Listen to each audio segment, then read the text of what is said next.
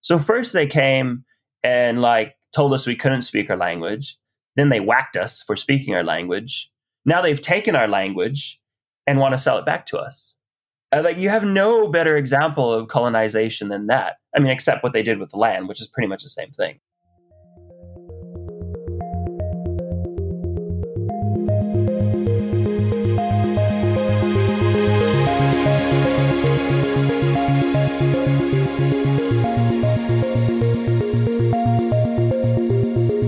Hello and welcome to Tech Won't Save Us. I'm your host, Paris Marks, and this week my guest is Keoni Mahelona.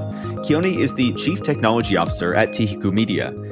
Now, I've been aware of Keoni's work for a while because Wired published an article on Tehiku Media and the work that they've been doing, I guess, a couple of years ago now. And I read that and was fascinated by it and just kind of left it there. And I always wanted to find out more, but kind of couldn't bring myself to do it. So earlier this year, I was in New Zealand, or Aotearoa, which is the Maori name for the country, as we use a lot in this conversation. And I mentioned on the podcast that I was going to be in the country, and Keoni actually reached out to me and wanted to see if we wanted to meet up or have a chat or anything like that while I was in the country. And I was more than happy to do it. And to be honest, I was quite excited that he reached out to me. And so I could learn more about this kind of project that I had read a few articles about over the past couple of years and certainly wanted to know more about. And I think that it is important, especially in this moment, to have this conversation with someone like Keoni, because obviously there's all this hype around AI once again, and the question of how it's going to transform society and what it actually means for us.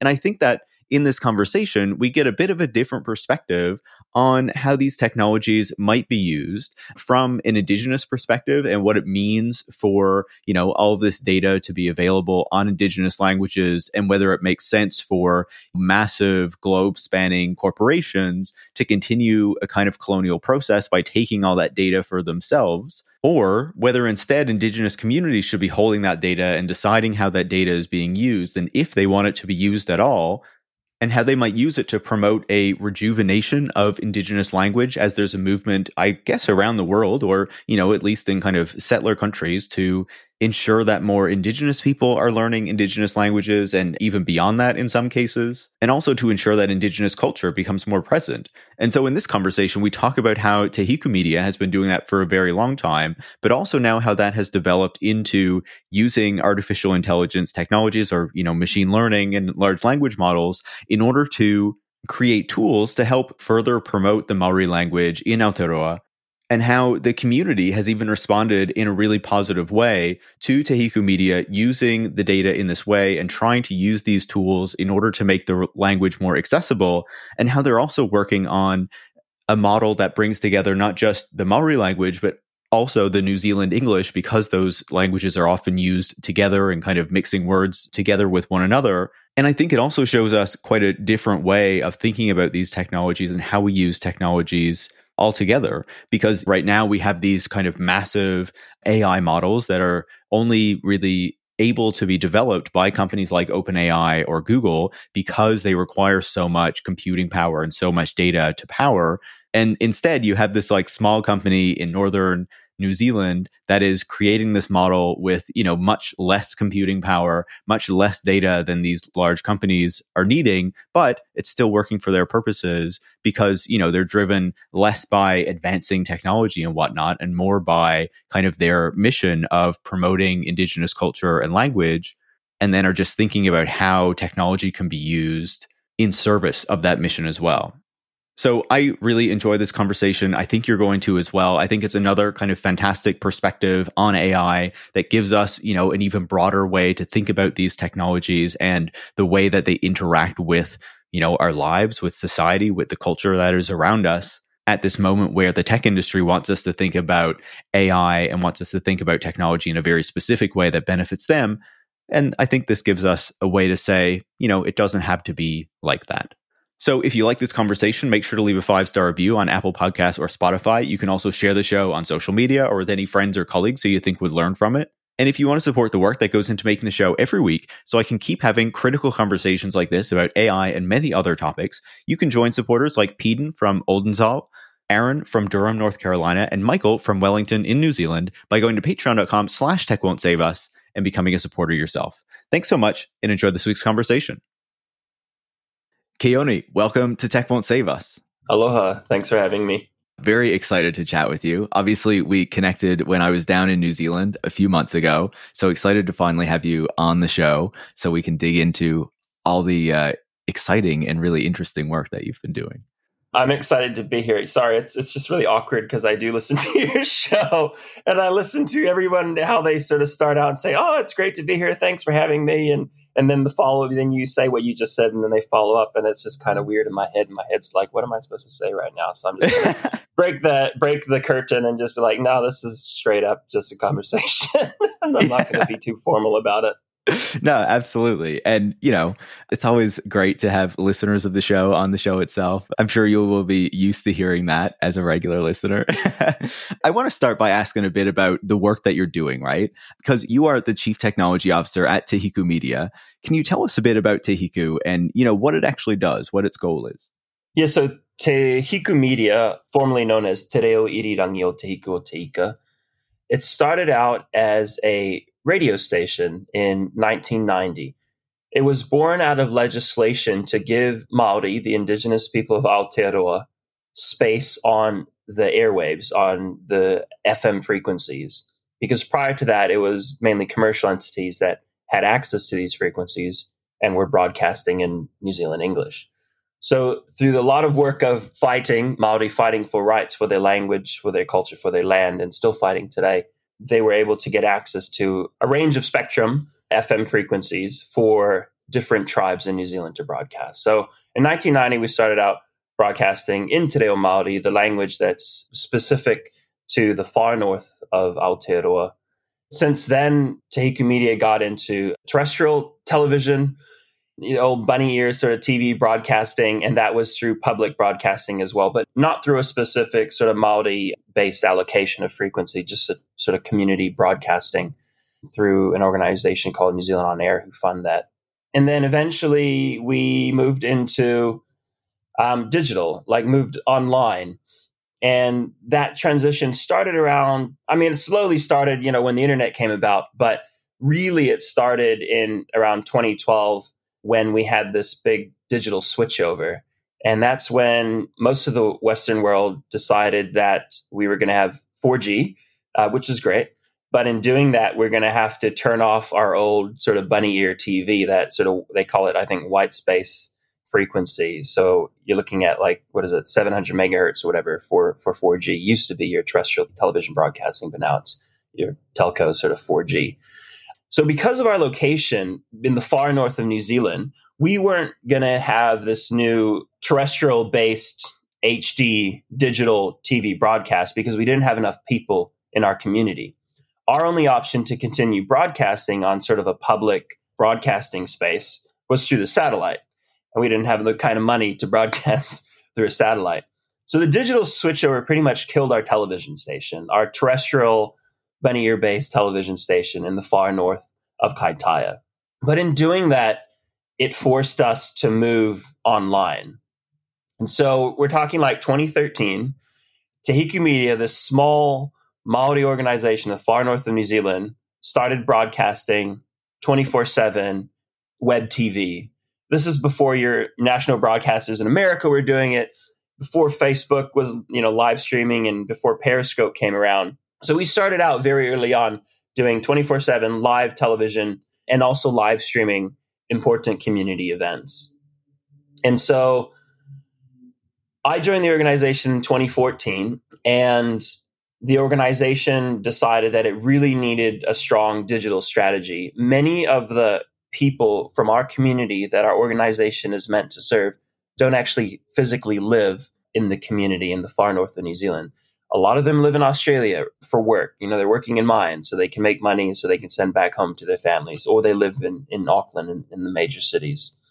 So our organization, with the support of the elders in our community, said, look, we have to be online. The stories that we tell on the radio need to be made available online so people can access those stories, so people can access their language, so people can access their culture.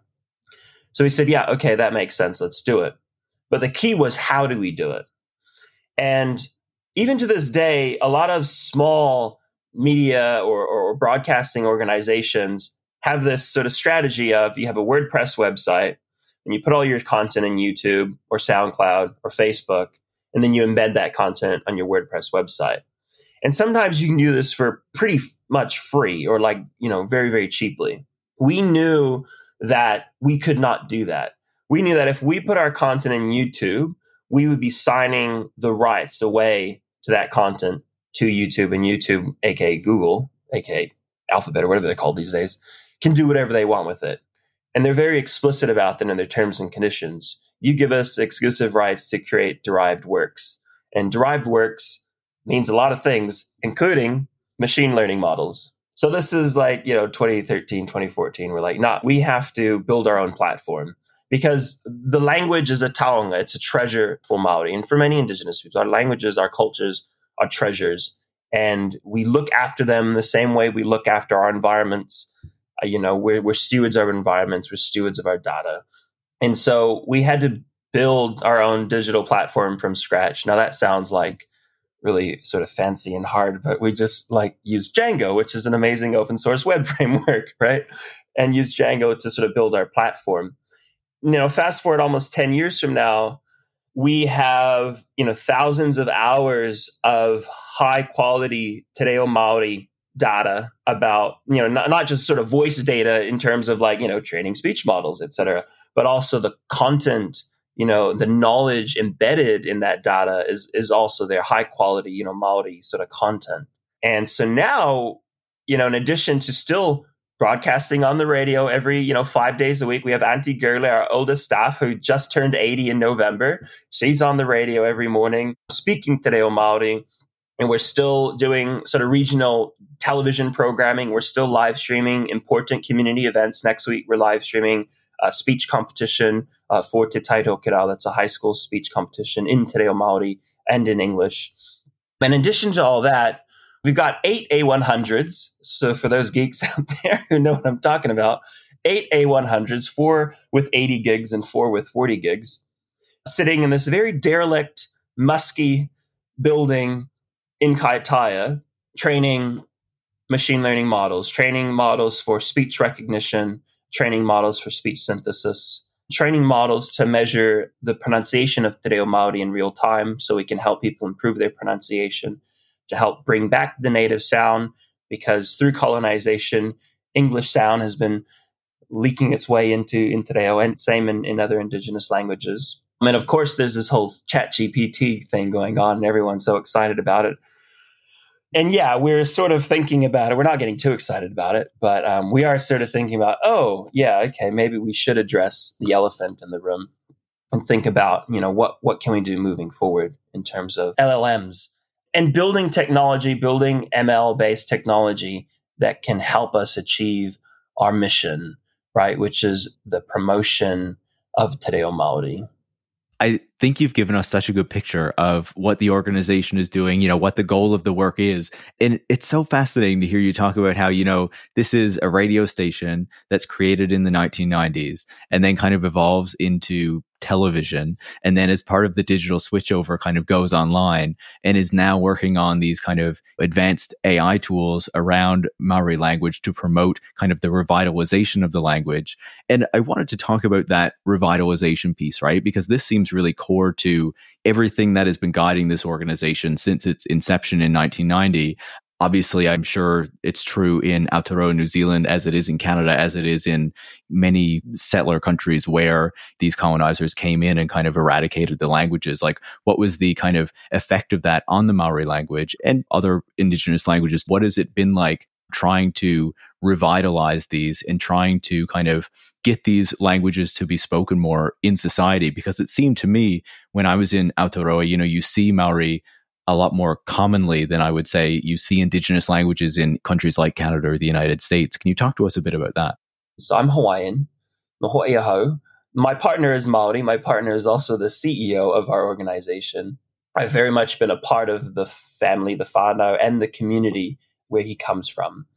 But I am Hawaiian, so I work for Tehiku Media and represent them as the CTO. I am able to sort of state or advise on, issues relating to language revitalization and technology and AI, data sovereignty, et cetera, et cetera. But I don't speak on behalf of the Maori people. I only speak on behalf of our organization and perhaps the marae, which is sort of the small community that my partner comes from. So I just wanted to put that out there because now we're sort of talking about language revitalization with Te Reo Māori, and also I do want to talk about for Hawaiian as well, because there's a way we can sort of compare the two. Now, I'm just a small blip in time, right?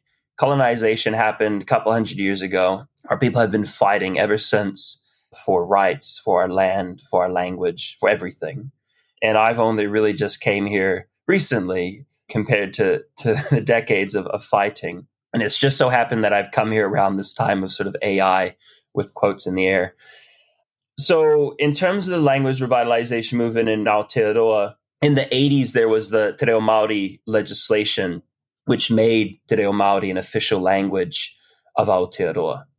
That then led on to the legislation that I talked about, which was the one for the FM frequencies. Now, there's a few other things frequencies I didn't talk about. Then there was the 3G, then there was the 4G, and now there's the 5G. So through the Treaty of Waitangi, Māori have rights here, and that's what they signed in 1840. And the Crown has ignored those rights. But now the Crown is kind of listening. And so Māori have this mechanism, the Treaty of Waitangi, that allow them to sort of, I guess, recover their rights, so get their rights to land, to spectrum, to speaking their language, sort of those sorts of things. So a lot has accelerated since this legislation in terms of funding from government to support language revitalization, whether that means, supporting kohanga reo, which is early childhood education, immersion of Te Reo Māori for kids, whether it's the sort of primary or secondary school. So there's a lot of kura kaupapa Māori in Aotearoa, where they're, Māori immersion language schools. Now, the government has set a goal of having 1 million speakers of Te Reo Māori by 2040. And, you can debate as to whether that's achievable or whether it's ambitious. At the end of the day, it means we're going to need more Māori language teachers, right? Which means we're going to need more people like learning Te Reo Māori. There's a lot that's going to have to happen in order for you to not only have 1 million people speaking Te Reo Māori, but 1 million people actively participating in society in Te Reo Māori. And what does that mean today? That means talking to these stupid things, right? Talking to phones, right? And in your Indigenous language, like there's this whole digital realm. There's like call centers, there's voicemail. Like there's so many things where now today, automatic transcriptions is ubiquitous. I mean, people expect to have live captions in any sort of Zoom call these days, right? So the technology is so ubiquitous now for English language tools. There's an expectation in some cases that they should work for Te Reo Māori. Now, to contrast that with Hawaii, Hawaii has seen the same sort of, renaissance. It started around the 70s, both Māori and Hawaiians, but I guess less support from government or from the colonizer in this case. I did not know that it was illegal to teach Hawaiian in school until the 80s in Hawaii. I didn't know that because when I was a kid, we had the kumus would come around. This is public, DOE education, public school. You'd have a time where the kumu would come in and, they play the ukulele and you sing your colors in Hawaiian and you eat some like kalo and some sugar cane and that sort of thing. But I had no idea that it was that recent that it was still illegal to speak Hawaiian in school in Hawaii. There really isn't funding from the state or from federal for the revitalization of Hawaii. There's probably some money out there, but there's nothing like you see certainly in Aotearoa in terms of, what they're putting into ensuring not just that the language is revitalized, but that it's thriving, that it's actually thriving in this country. I don't see anything in Hawaii that's wanting to do that, aside from the actual communities who have been, doing this for decades and who have been fighting. And you hear it. You go to the Big Island, Hilo, or even on the South now, and you can hear people talking in Hawaiian, people at the hotels, like the workers there and et cetera, or even just families at resorts, talking Olelo Hawaii. Like it's amazing and it feels really good. But you don't hear that anywhere else. You don't really hear that on Kauai. You certainly struggle to hear it in Oahu, in the main cities, unless you go to the right places. So there's definitely a strong community effort and will, to bring the Hawaiian language back. But you don't see the sort of funding coming in that you do, say, at the sort of government level in Aotearoa. And I think when you get other Indigenous peoples, it's the same sort of situation, right? Obviously we all have the same passion and fire to learn our languages and to bring them back. But when you got to put food on the table or actually have a roof over your head or access to clean drinking water, there's so many other things that are essential to live, before actually having to learn a language that was literally beaten out of your people. Yeah, it definitely falls down the list of priorities when the actual things that you need to pay attention to are so existential, right? And, obviously we've seen that in Canada as well, where, we had a whole residential school system that was designed to kind of ensure that Indigenous people were having their culture taken from them as part of, an institutional cultural genocide that happened here, and that the state and the country and the society is finally kind of reckoning with. They always say one of the things that we are always told growing up is that Canada is a bilingual country, right? It's English, but it also speaks French. It just feels so weird to hear that today, because it's no, it's not. There are all these Indigenous languages as well that we're slowly starting to hear more of them in society. If you go up north, you'll see kind of street signs with the Indigenous languages on them and stuff like that. But it feels like there needs to be more of that. And it feels like kind of calling Canada bilingual, it feels very wrong today in a way that maybe it wouldn't have a few decades ago. Yeah, that's sort of my comment. Obviously, not Indigenous, but just kind of observing this from afar, I guess. So you talked to us there about the importance of Indigenous language and revitalization in the Maori context, but in the Hawaiian context as well. Te Hiku, obviously, you talked about its evolution over time, and it is building its own kind of AI and language models. Can you talk about how the organization started to do that and why it saw it as such an important thing to begin to do, especially when you have these major tech companies that are also not just creating English language tools and language tools and things like that, but increasingly moving into smaller languages like Indigenous languages as well? So it started out where,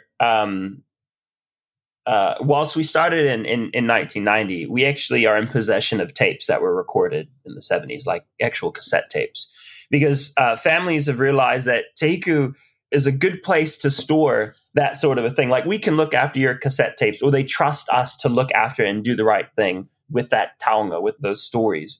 And since then, we've started to digitize some of our analog audio. And as a part of that project, how do we make these old stories more accessible to people who are on their language learning journey? So we have native speakers, one of whom was born in the late 19th century.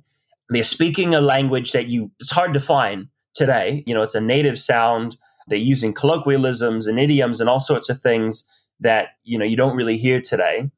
I mean, there's really only a handful of people who could actually completely transcribe these recordings accurately and then understand the idiomatic expressions that are being used and sort of, translate that to people. And our CEO is one of those people who is able to do this. So when we had this project of digitizing sort of old native speaker archives and then transcribing them, it took ages to transcribe. And this is around, I think, 2016, 2017 when we started on this project. And then, of course, naturally, you're like, oh, well, why don't we just get computers to help us do this? Why not, right? Yeah, right. Why not? Because, we had Siri at the time, but I mean, Siri doesn't work very well for New Zealand English. I don't think Siri works very well with any English. Oh, really? Okay. Well, it works very well with my, colonized American English that I got from Hawaii. So fair enough.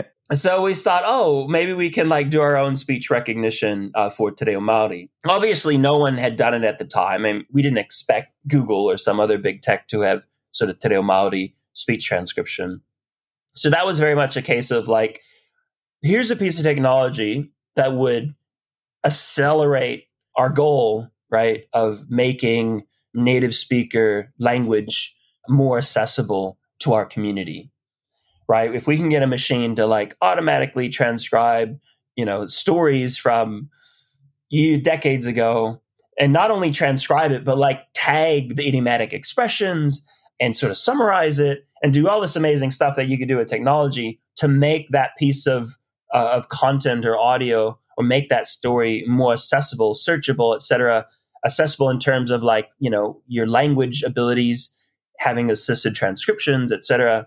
Like that would be it. That would be absolutely amazing. That would help us to bring back this native sound and native culture that has been lost or beaten out of us through colonization. Well, I was like, the technology exists, we can do that. But the real challenge we knew was actually going to be a data problem. We knew that the data was going to be the hard part because the technology was there. How do we get the data that enables us to train a speech transcription model?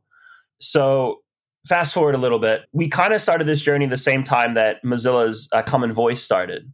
And whilst we did get wind of Mozilla's Common Voice, we kind of were like, should we, use their open source sort of repo that does all this, or should we just do our own? And because my experience was in like Django land and not in whatever framework they were using, it just made sense that we continue in doing our own thing. And so I think it took about 5 months for Mozilla to get about 1,000 hours of English. And the demographics of that corpus was predominantly like white dudes because that's Mozilla's audience, right? It's like, tech guys and things like that. And there's nothing wrong with that. That's just who their audience is. We started a campaign to collect labeled audio for speech transcription, mobilized our community, did some social media videos and had some prizes, etc. And we collected about 320 hours in 10 days. And apparently, when you go to the sort of language conferences, that's just like unheard of. I'm sure big tech scrape more data than that every day, but certainly in terms of like community language initiatives, like that was just phenomenal in terms of the amount of labeled data we collected in a short amount of time. And within a few months, Mozilla's Deep Speech came out. So we, pulled their repository from GitHub, had all our data. And yeah, by sort of, I think that was June 2018, we had the first Te Reo Māori, a speech recognition model. And I think it was working around a 15% word error rate, which is pretty good, considering we only had about 400 hours of data. But the Māori language is phonetically not as complex as English, for example, half the amount of, characters. So yeah, it worked out pretty good. Yeah, it's great. And, obviously I've read a bit about it in, some articles that have been written about it too. And I think it's fascinating to read about that experience and reading about that kind of competition that you held in order to kind of get the community to help you out to kind of get all of this language data, these recordings that you needed in order to build this model so that then you could go back and I assume part of the use is that then is to transcribe all of that decades of recordings that you have so that people can access those sorts of things. And one of the things that stood out to me too was that there was kind of a distinction in one of the pieces that you wrote between kind of a more contemporary Maori that is more kind of, influenced by the New Zealand English versus more of a native Maori that is kind of like the more original sound, and wanting to kind of distinguish between those and to ensure that people could still hear that kind of original way that the language is spoken as this kind of revitalization effort continues. That's the ultimate goal here, I think, with these language tools is how do we bring back the native sound, or we want to bring back the native sound. And we're hoping that with these technologies, we can sort of help remember what that native sound was, and not just like the actual sound, but also the type of language that is used. We talked about colloquialisms and those sorts of things, and whether we can use technologies to help shift people, remove sort of the colonial sound from their E and those sorts of things. That is the ultimate goal, to get our languages and our people back in a state where what would have been like if we weren't colonized, in terms of where would our languages be? Where would our cultures be? Where would we be technologically if we weren't colonized? It's kind of like we're always operating at deficit. We're trying to aspire to where we could have been or where we should have been, as opposed to, these other people, they're like, I'm going to go to Mars and colonize it, right? Et cetera, et cetera. Because I've conquered the world and, everything's solved on planet Earth, but let's go to Mars and solve some other problems or whatever. Yeah, that's when you really don't have any more kind of earthly concerns that you're, concerned about colonizing another planet. But obviously you're talking there about the work that you did, the data that you collected in order to put this model together. Obviously, we're in this moment where there's a ton of hype around AI technologies and generative AI technologies in particular. You mentioned ChatGPT. We also have Stable Diffusion. You've written about Whisper, of course, and we can talk a bit about that. Obviously you're talking about the work that you and your team put into building out this model specifically for the Maori language, to try to help in these revitalization efforts. And you've talked about how, you're doing this with not a ton of resources. Certainly you have, some computer hardware in the facility that you have, but like, it's not nearly the same scale as like these major companies. So what do you make of like the narratives that we're hearing right now around AI as, these kind of large companies and these powerful individuals are, saying all this kind of ridiculous stuff about how AI is going to transform the world. And then you're looking at that from your perspective and what you've been able to accomplish just working on these things as Te Hiku Media with your small team. Yeah, I think certainly what these companies are doing is just colonialism. I mean, it's just they're trying to conquer the world, really. They want everyone to use their tools, their platform. I mean, they're very much an imperialist nation, only they're a corporation of an imperialist nation. Let's be honest about that one. Now, the other thing we set out to do is actually build these language tools for Maori so that Maori can build apps and games and what have you, so that Maori can build digital technologies using Te Reo Maori as a core. And there was no way in hell any foreign entity was going to do this for Te Reo Maori. There wasn't, at the time, enough money to be had in doing Maori speech transcription. There is money to be had, let's be honest. 1 million people speaking Te Reo Maori in New Zealand means that we will have a Maori language economy. In fact, we already have a Maori language economy. There is money to be had. But who should have that money? Is that a question for me? Oh, it's the Maori people. Yeah. Okay. I'm glad you got that right. Yeah, 100% for you. Absolutely. And why? Well, let's just remember, it was actually their language. Not only that, it was beaten out of them. And, our languages were beaten out of us. There were laws that forbade our ancestors from speaking their languages in schools.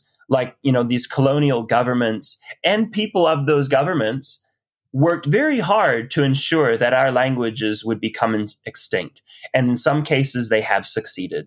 In some cases, they are succeeding. Fortunately for many Pacific languages, they haven't succeeded. But now we're at this point where any tech company with, enough resources to scrape all the data of the world, aka take all the land of the world, can just train up models and all of a sudden operate in our languages. And not only operate, but actually sell services to us in our languages. So first they came and told us we couldn't speak our language. Then they whacked us for speaking our language. Now they've taken our language and want to sell it back to us.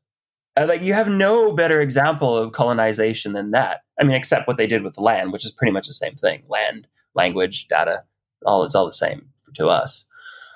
So that's the situation that we're in. But when you want to think about what's Microsoft trying to do? I mean, well, obviously they're trying to maximize profits. But what company runs New Zealand's government? Everyone's on Microsoft Teams, right? And they all got running Microsoft Windows, whatever it is now, 11 or something, right? Sending their Outlook emails. Exactly. And with any government in the world, these are tendered contracts, right? So you have to use Teams for the next 5 years. Then the contract comes up for renewal and there's some sort of process you follow and Google's going to try and get it and Microsoft's going to try and get it. I think those are pretty much the only two companies. And they're both American companies. And the moment that any one of them can say, oh, everything in Microsoft also works in Te Reo Maori. Everything in Microsoft also works in Samoan, in any other indigenous language where, it's some non-US sort of colony. If Microsoft or Google can say, we operate in your language, that gives them another tick. That allows them to then secure a multi-million-dollar contract with the government, for X amount of years. That's the value in supporting hundreds of languages, right? It's just further domination in terms of these sort of technologies, right? I mean, if Apple could speak every language of the world, then, more people would have Apple iPhones, right? Maybe. They're so bloody expensive. Maybe not, right? And so that's the play here, right? It is colonization. It is domination. They don't care about the integrity of our languages. They just need it to be good enough so someone can say, yeah, ChatGPT is good enough for Te Reo Māori. Let's start using it. Someone without enough knowledge of the language is going to say that because it's not good enough. It thinks in English and it spits out convincing Hawaiian and Te Reo and Japanese, so I'm told. I think it's such a good point, right? To talk about why these companies will pursue it in the first place and kind of the financial incentives that they have in order to do so. But also, I think that the really important point there is that, sure, these companies want to add all these languages to their list, right? So they can say they're offering Maori and Hawaiian and all these other ones, but they don't actually care whether the service that they're offering in that language is reflective of the language itself, right? It just needs to be good enough to meet like the lowest possible bar so that, they can say that this is another option that's available on their tool. Whereas someone like Tehiku and the work that you're doing, and I'm sure other Indigenous groups who are engaged in this kind of work in other parts of the world are much more concerned with, as you're talking about, the actual integrity of the language, the actual sound of the language, that it's actually kind of representing the language in the proper way instead of further kind of messing with the language and, I guess, misrepresenting it to a public that, as you say, is trying to learn it, trying to revitalize it in this moment. That's right. If they don't do it right, they will harm our languages more. That's just obvious. I was going to mention, you sort of talked about, we talked about good enough, right? And what is good enough? Now, OpenAI specifically says what good enough is. And that is for their Whisper model, which is this multilingual speech transcription model. Yeah. And interestingly, a model that we don't hear very much about, right? We hear a lot about ChatGPT. We hear a lot about Stable Diffusion. Don't hear so much about that one. No, Whisper. Yeah, we haven't really heard about it. It kind of just popped on the scene in end of September, as you would have known from reading our article, our blog. But I think the implications of it is massive, right? So you think about the ability to transcribe any audio that's being streamed or placed on the internet, right? So we're talking all of YouTube, because let's be honest, YouTube-DL, right? We've all used those websites. Yeah.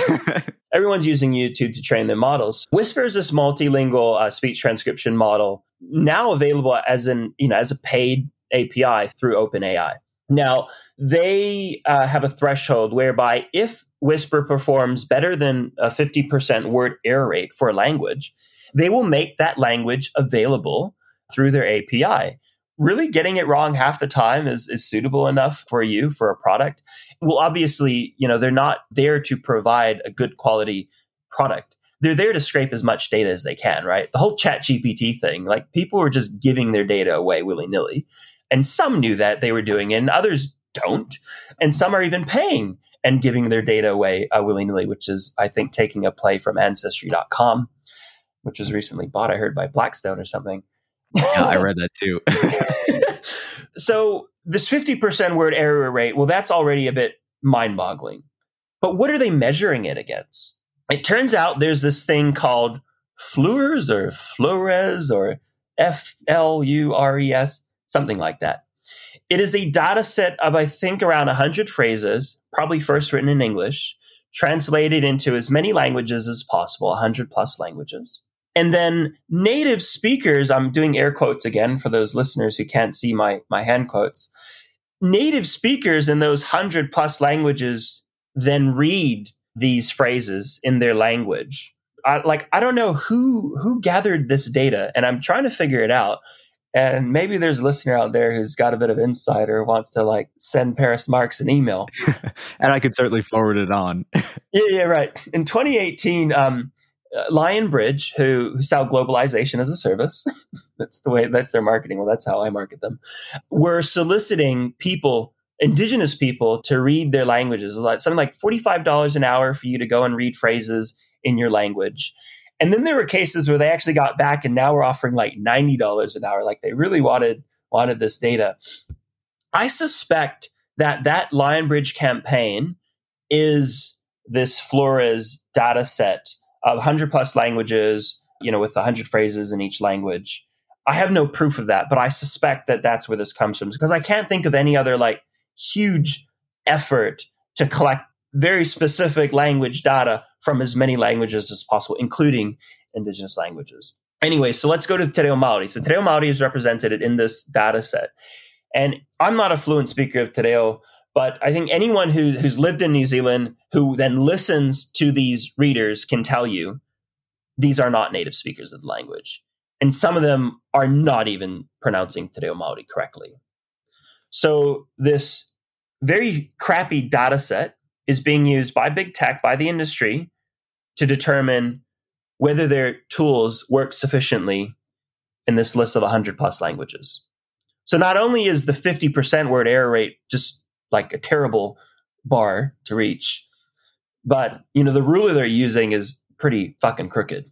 Like, it's terrible. So that's the situation. Now, Timnit, who's been on this show, her and I caught up a few weeks ago, and they've made the same observation for African languages. And they brought this up at a conference recently in Africa, I think, talking about how, there's this Flores data set. It's absolute crap. And the reason why this is important is because, at least for them, investors might say, oh, why should we, support Te Reo or support, Lishan or these other indigenous languages? Facebook's already doing it. OpenAI is already doing it, right? But actually, they're not. I mean, sure, they've done it, but they're not doing it well. And now they have this measure that says, oh, they can do it, but even the measure is terrible. So the problem has not been solved for most of the languages of the world. Perhaps it's been solved for English and the other main colonial languages, but it hasn't been solved for most of the languages in the world. Of course, Facebook's response is, oh, help us to make this data set better. Help us to more accurately understand your language, right? And it's like, well, why would we do this?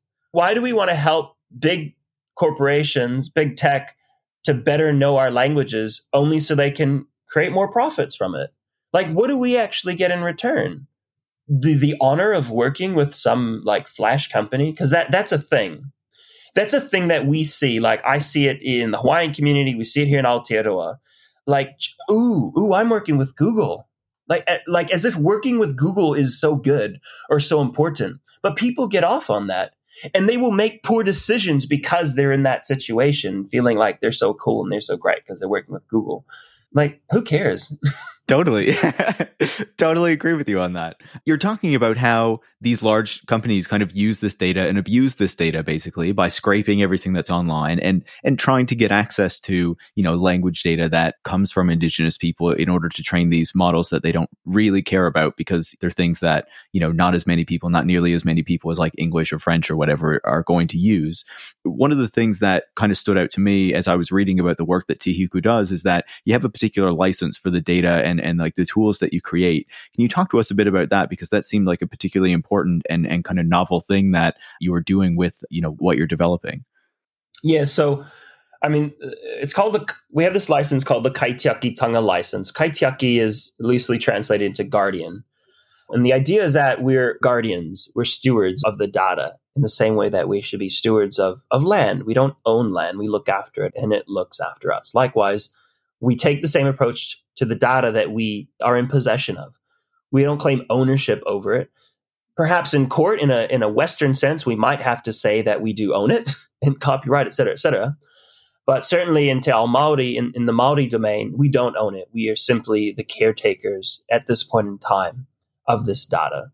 And it's really like just customs, cultural protocols that we've used in looking after our data. And actually, I will say our CEO has been really good in ensuring that our organization practices tikanga or Maori protocol very well. And that's just kind of like spilled into how we operate as a business, and like even our staff have like picked up on this and, operate, with a bit more of sort of cultural intelligence around protocol and things like that. So the Kaitiaki Tanga license, the other way to sort of say it is it's affirmative action for open source. I like to say that because open source is very important. But I think what we're seeing now, even more so, is that those who are privileged will benefit more from open source technologies, from data in the public domain, right? Especially now when you need how many H100s to train these models? So sure, all the public domain data and open source tools out there are great for you if you've got, 1,000 H100s to train an LLM. Like, you know what I mean? And you even need a computer or you even need an education, right? To know like, what is GitHub and how do I use it and how do I write code? And many of our people, Maori and Pacifica, aren't there, right? Remember I mentioned, oh, who's putting food on the table tonight? Where are we going to sleep? Is the heater going to work? There's so much inequity that we're not even ready yet to benefit from open source, from open AI models. And when we started our project, building these language tools for Maori, do you think Maori were lining up to access this technology? It was non-Maori. Non-Maori were lining up. I'm not, it wasn't a very big line, but more than 10 non-Maori reached out wanting access to these tools. And we have to decide whether or not we should give a non-Maori access to this technology. Because again, we want to ensure that Maori have the benefit, first mover advantage, right, for Maori language technologies, because it is their language that was, again, beaten out of their ancestors. So they should have as much opportunity, and we need to level the playing field, right? Because there aren't very many Maori in STEM. So this is how we're leveling the playing field, by building these Maori language technologies, but saying Maori have preference to use these technologies first so that we can level the playing field. And that's what we're advocating for. So that's one way to look at our Kaitiakitanga license, or certainly that's the approach that we're taking. But then you have a situation like Duolingo, who now offers Olelo Hawaii. So for $200 a year, I can learn Olelo Hawaii on Duolingo. It's great, right? It's great. Oh, it's so amazing. They're going to help us save our language. The Hawaiians got, up to six figures, cost like six figures to help Duolingo to have a Hawaiian language corpus and lesson plan. So the Hawaiians put a lot of money into putting Hawaiian on Duolingo, right? Does Duolingo share any royalties back to the Hawaiian language community? I mean, I get it costs money to build apps, like we know, and operate servers, et cetera, et cetera. But does a portion of those profits actually come back to the Hawaiian language community? The Hawaiians that are living in tents on the side of the road as Mark Zuckerberg builds his fortress, and every other tech person. I mean, Larry Ellison owns a whole freaking island and has weird parties. I think that Google guy, Larry Page, is over there too, I believe. Oh, yeah, that's right. I heard Elon apparently has a place on Maui as well. I know Oprah actually owns quite a lot of land, but, if it's not one colonizer, it's another one, right? So what we're advocating in this instance is, hey, Duolingo, please give a portion of profits to the Hawaiian language community. And then it gets complicated, like, well, who should get the money, et cetera, et cetera. So I'm just going to say, give it to Punana Leo. That's the sort of, Hawaiian immersion for the babies, from I think 2 to 4 or whatever before you go to kindergarten. So I would just say, give it to them. Like, Kamehameha Schools doesn't need it. They've got a lot of money. But we need more Punana Leo. We need more Hawaiian immersion. My niece and nephew can't even go to Hawaiian immersion because, the spaces are filled. And sometimes the spaces are filled by, you guessed it, non-Hawaiians. So we have non-Hawaiians learning our language before even the Hawaiian people can learn their language. Because not everybody can afford to go and move to this part of the island to access this amazing Kawaikini, Hawaiian immersion, Hawaiian culture school, right? Because all the Hawaiians live way down this way, and can't afford to sit in hour traffic, 2 hours of traffic every day, right? But the rich people can easily send their kid to go and learn Hawaiian and win the Hawaiian language competition, despite not actually being a Hawaiian. And don't get me wrong, everybody needs to learn Hawaiian if we want Hawaiian to be thriving in Hawaii, but many non-Hawaiian are having the ability to learn Hawaiian before our own people. And you see the same thing here in Aotearoa. So there's another playing field we need to level. It's like, how many Maori have the free time and, to just go and learn their language? And there's the emotional baggage that comes with learning your language that you should have known, right? It is harder for an Indigenous person to learn their Indigenous language than it is for an outsider to learn their language, because they don't have the generational trauma and all the other baggage that comes with the fact that you don't speak your language. It's a really good point. And it's kind of shocking to hear the story you tell about, the people in Hawaii who are Hawaiians not being able to access the programs designed to teach people Hawaiian. It just shows how kind of messed up that system is. And I wonder, obviously I'm sure one of the goals with these tools that you're developing is to have it reach kind of a wider audience of people, right? Maori, but non-Maori, to try to revitalize this language. So how do you kind of bridge, having this license and wanting to make sure that Maori still, control the data, still benefit from these tools that you're creating, but then kind of also having it be accessible to people, so that they can work with these tools? Yeah, I don't know. And I mean, that's where we need help, right? I mean, if anyone at Duolingo is listening, I mean, like, that would be a start. I mean, even if it's a token gesture of royalties from any person learning Hawaiian on Duolingo who's a paid subscriber, just take a portion of that, whatever percent you want to do. We can fight about that later, and like send it to Punana Leo. And that would just send a signal to the industry saying, not only should we be paying royalties to artists, right? We should be paying royalties to all the people you've taken data from. And in this case, like, we actually put effort and money and time into like creating this corpus and then handing it over to like, American corporation. And now they're profiting from it. That one's a bit more obvious, like in terms of royalties. It gets a bit grayer in other places. What I'm passionate about here is I see these ML tools as a way to shorten the time it takes to learn our languages and shorten the time it'll take to bring our languages back to a state where they're thriving in our communities. And that's what I want to happen. But what's important about that is not when, it's not why, because we know all that, it's the how. And Hawaiians should be profiting from the Hawaiian language. Because at the end of the day, we're very much in a capitalistic world, right? And someone's, there's profit to be had. I sound very much like a Ferengi. Hawaiians should profit from Olala Hawaii. Maori should profit from Te Reo Maori. Sure, we're going to have to work with, we're going to have to run servers in some cloud provider. And yeah, they're going to make a profit off of us using their servers. And that's just the economy, right? But ultimately, Hawaiians, Indigenous people should be the leaders of Indigenous language technologies, of Indigenous language programs, of anything Indigenous, actually. I mean, even cultural appropriation, right? Let's just talk about Disney for a moment. Or all the fuck. I swear a lot. I've done pretty good at not using the F word, actually. My father. That's okay. Swears are allowed on this show. Yeah. So. Oh, okay. I forgot. Yeah. Like when I was a kid, I got one of those, is it Talk Boy, from Home Alone? I don't know, maybe I'm dating myself. Home Alone, he had this like Home Alone. Okay, he had a little talk boy where he can record himself. Anyways, I had one, and then like one day my dad's having a conversation, and he says F this, F that. So I like hit record. It's like record my dad for 1 minute, and he dropped the F bomb like more than 10 times in 1 minute sort of bit of speech. It's just how he communicated. He wasn't using it in a vulgar way. It's just, that fucking guy. Oh, he fucking lakain and da da da da da. That's a bit of pidgin, by the way. I can see that you were involved with recording language and being involved with language early on from that story.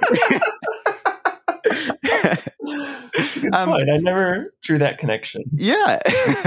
I'm wondering, obviously we've been talking about Maori language. We've been talking about Hawaiian. Has Tehiku been in touch with other Indigenous groups and, I guess groups who are trying to do Indigenous revitalization in other parts of the world to help them and kind of share knowledge around what you've been doing with them so they can try to do it with their own languages? Yes, we certainly have. In one instance, someone from another Indigenous community just had to see that it was possible. We gave a presentation in 2019 at ICLDC, something like International Language Documentation Conference. And, there were a couple of First Nations people, Native Americans there, who saw what we did and were just inspired to do it themselves, saying, yeah, we can do this. And like that, I think that was more impactful than any frickin' Nature article we could have written, right? Than any paper. We actually don't write many academic papers because we just can't be bothered, to be honest. That's not how we reach the communities we need to reach. They don't have access to nature. They certainly can't pay for it, but they're also not reading it. So that has been one way in which we've, I guess, impacted, the wider community. Certainly the work we're doing around, the Kaitiaki-Taonga license, that has, that's a no-brainer for other Indigenous people, but it's actually the non-Indigenous people who've been learning about the Kaitiaki-Taonga license. Like, we've been having an impact there, which is great. And as I said, I'm Hawaiian, so we are closely and, working with the Hawaiians, and we're trying to build that relationship more so that, because I want to see all these tools we've done for Te Reo Māori, I want to see them for Hawaiian. When you go to Hawaii, right, if you're on Hawaiian Airlines, it's good because your first introduction to the Hawaiian language is good pronunciation, because Hawaiian Airlines does a really good job at ensuring their staff learn the language, but also that their pronunciation is good. But then once you get into the Honolulu airport, you'll hear someone on the comm go, "Aloha and welcome to Honolulu International Airport." And so your first introduction to the Hawaiian language is Honolulu, and this bastardization of our language, of this mispronunciation. And that just happens over and over and over, and to the point where even Hawaiians are mispronouncing their language because the mispronunciation is so mainstream, it's been normalized. Even in pop culture, American TV, right? There's always one episode about Hawaii or something, or entire shows done in Hawaii. And you go and listen to those programs, and there's just so much, incorrect pronunciation or language. And they don't even care. Like, they don't even try. You listen to these pilots on planes or stewardess, and they don't even try. Absolutely. Yeah, it also brings to mind, obviously you're talking about Indigenous languages there, Hawaiian context, in the Aotearoa context, but it also makes me think of just kind of regional dialects and things like that as well, as they kind of die out, because there's this kind of, broader kind of hegemonic, notion of American English or broader Englishes that just get promoted and that people kind of adopt, and not really thinking about it because, you're not always thinking about language and pronunciations when you're going about your day to day. But it's still important. Yeah, absolutely. And that's something we haven't really talked on, is sort of dialects and regional variation. I mean, Hawaii had that, and kind of to this day still does. A lot of that was lost through colonization. And some of that language, information might be embedded somewhere in archives, but, we're not sure. We have to sort of find out, see if we can use these tools to find the dialects that were, maybe gone sort of extinct, and whether we can bring them back or whether we need to. The other, based on the question you asked, and I forgot to go here, and what's important is in terms of, the work that we're doing, we need to make sure we're not another sort of white savior, right? So whilst we are an Indigenous organization, for us to just go to Hawaii and say, "Oh, we're going to build, Hawaiian language technologies for you. Oh, and here, and you can pay us for it too," right? I mean, that's exactly what the colonizer does. So we won't do that, right? So it's all about the how. It's how do we work with these other communities to collaborate, right? So if they want us to very much come in and just build the technology for them, if we can, we would consider it.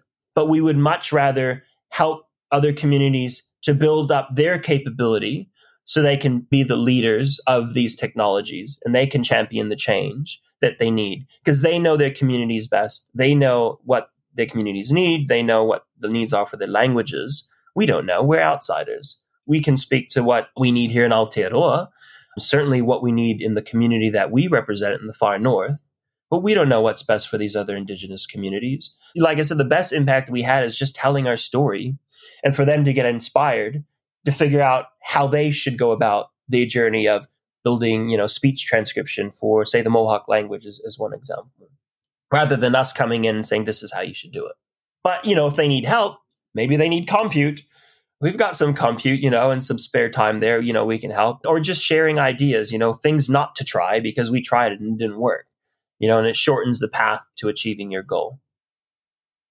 Absolutely. I love that. And I think it's so important, right? Not to try to take over what everyone else is doing, but to share that knowledge so that they can build what works for them, taking advantage of the experience that you already have and kind of giving this a shot first, I guess, and being willing and open to collaborate with other communities and other groups who want to try to, or are working to, revitalize their languages as well, recognizing that this is something that's happening kind of in many countries around the world right now, and is something that's very important and hopefully continues. I thought that this was a fantastic conversation. And I basically just want to close out by saying, is there anything that you think that we missed? Is there any kind of point that you wanted to make or leave, the listeners with, as we've had this discussion, to leave them thinking about, I guess, the AI tools that we're thinking about now, but also how this applies to, Indigenous cultures, Indigenous language, and anything else that you think is relevant? Well, the one thing on my mind right now is, what's a practical solution moving forward, right? To ensure that our languages do exist on these mainstream devices, that we can operate, that we can thrive in our languages in the digital domain on the devices that we have. when you look at how these companies operate, I'm talking about the big five, right? Google and Apple are the only ones that make mobile devices, really. I mean, sure, Samsung makes them, but it's Google's operating system. When you look at how they operate, it's very much these walled gardens, right? These closed systems, it's these very, very deep verticals to ensure that everything is very much, in Apple's lane or in Google's lane. That is not how we are going to achieve equity in society. I think these companies know that, but that's how they get more profit. And that's all that matters at the end of the day, sadly, right? That's all that matters to them. I think some might argue that Google is a little better at advocating for interoperability or, open protocols. Although Google has also been, the same company that's kind of gets everyone on board some like open protocol train and then just decides to kill it. They're both guilty of imperialism. But what I want to see is I want to see technology where we, as the people who paid for the bloody thing in the first place, we get to decide what machine learning models we're running on our devices. So I want to be able to pull Siri out and put in a Hawaiian equivalent or a Maori or a Polynesian equivalent, let's be honest, right? Who can speak all the Polynesian languages and English and Pidgin, right? But who also knows us, and knows our culture and isn't going to say stupid things or do stupid things, if we want to look into the future and digital avatars and things like that. Something that has more cultural knowledge.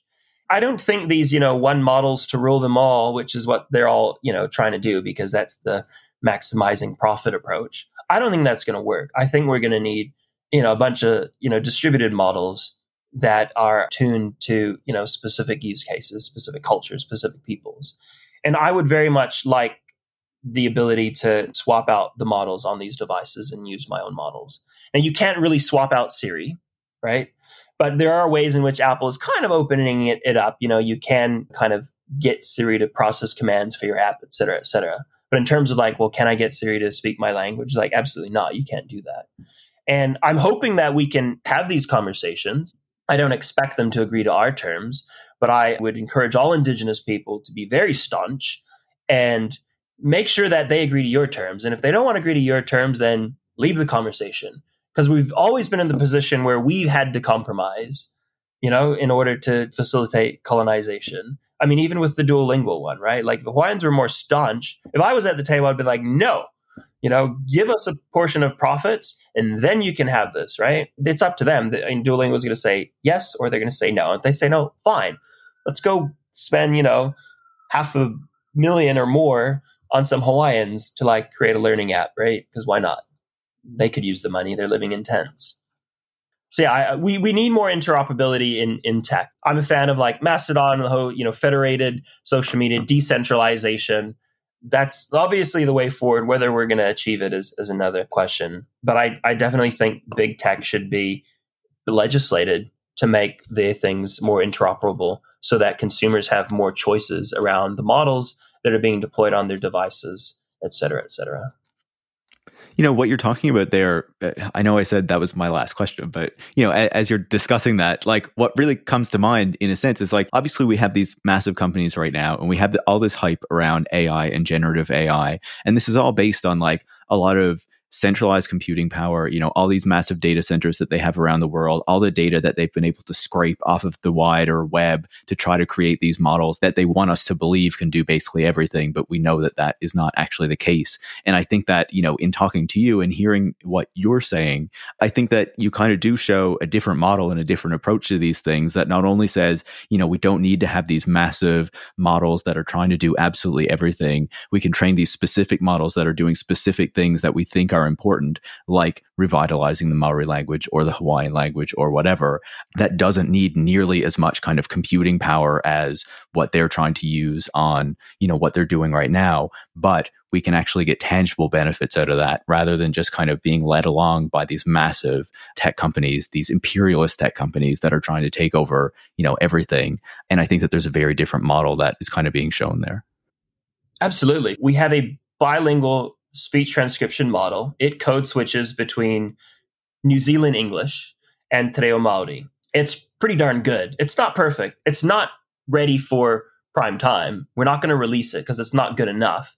It's actually really good at Māori and it's not very good at New Zealand English because you need more English data. We trained this on One A100 with 80 gigs. I mean, it took a week and a bit, on order of like 2,000 to 3,000 hours of data, right?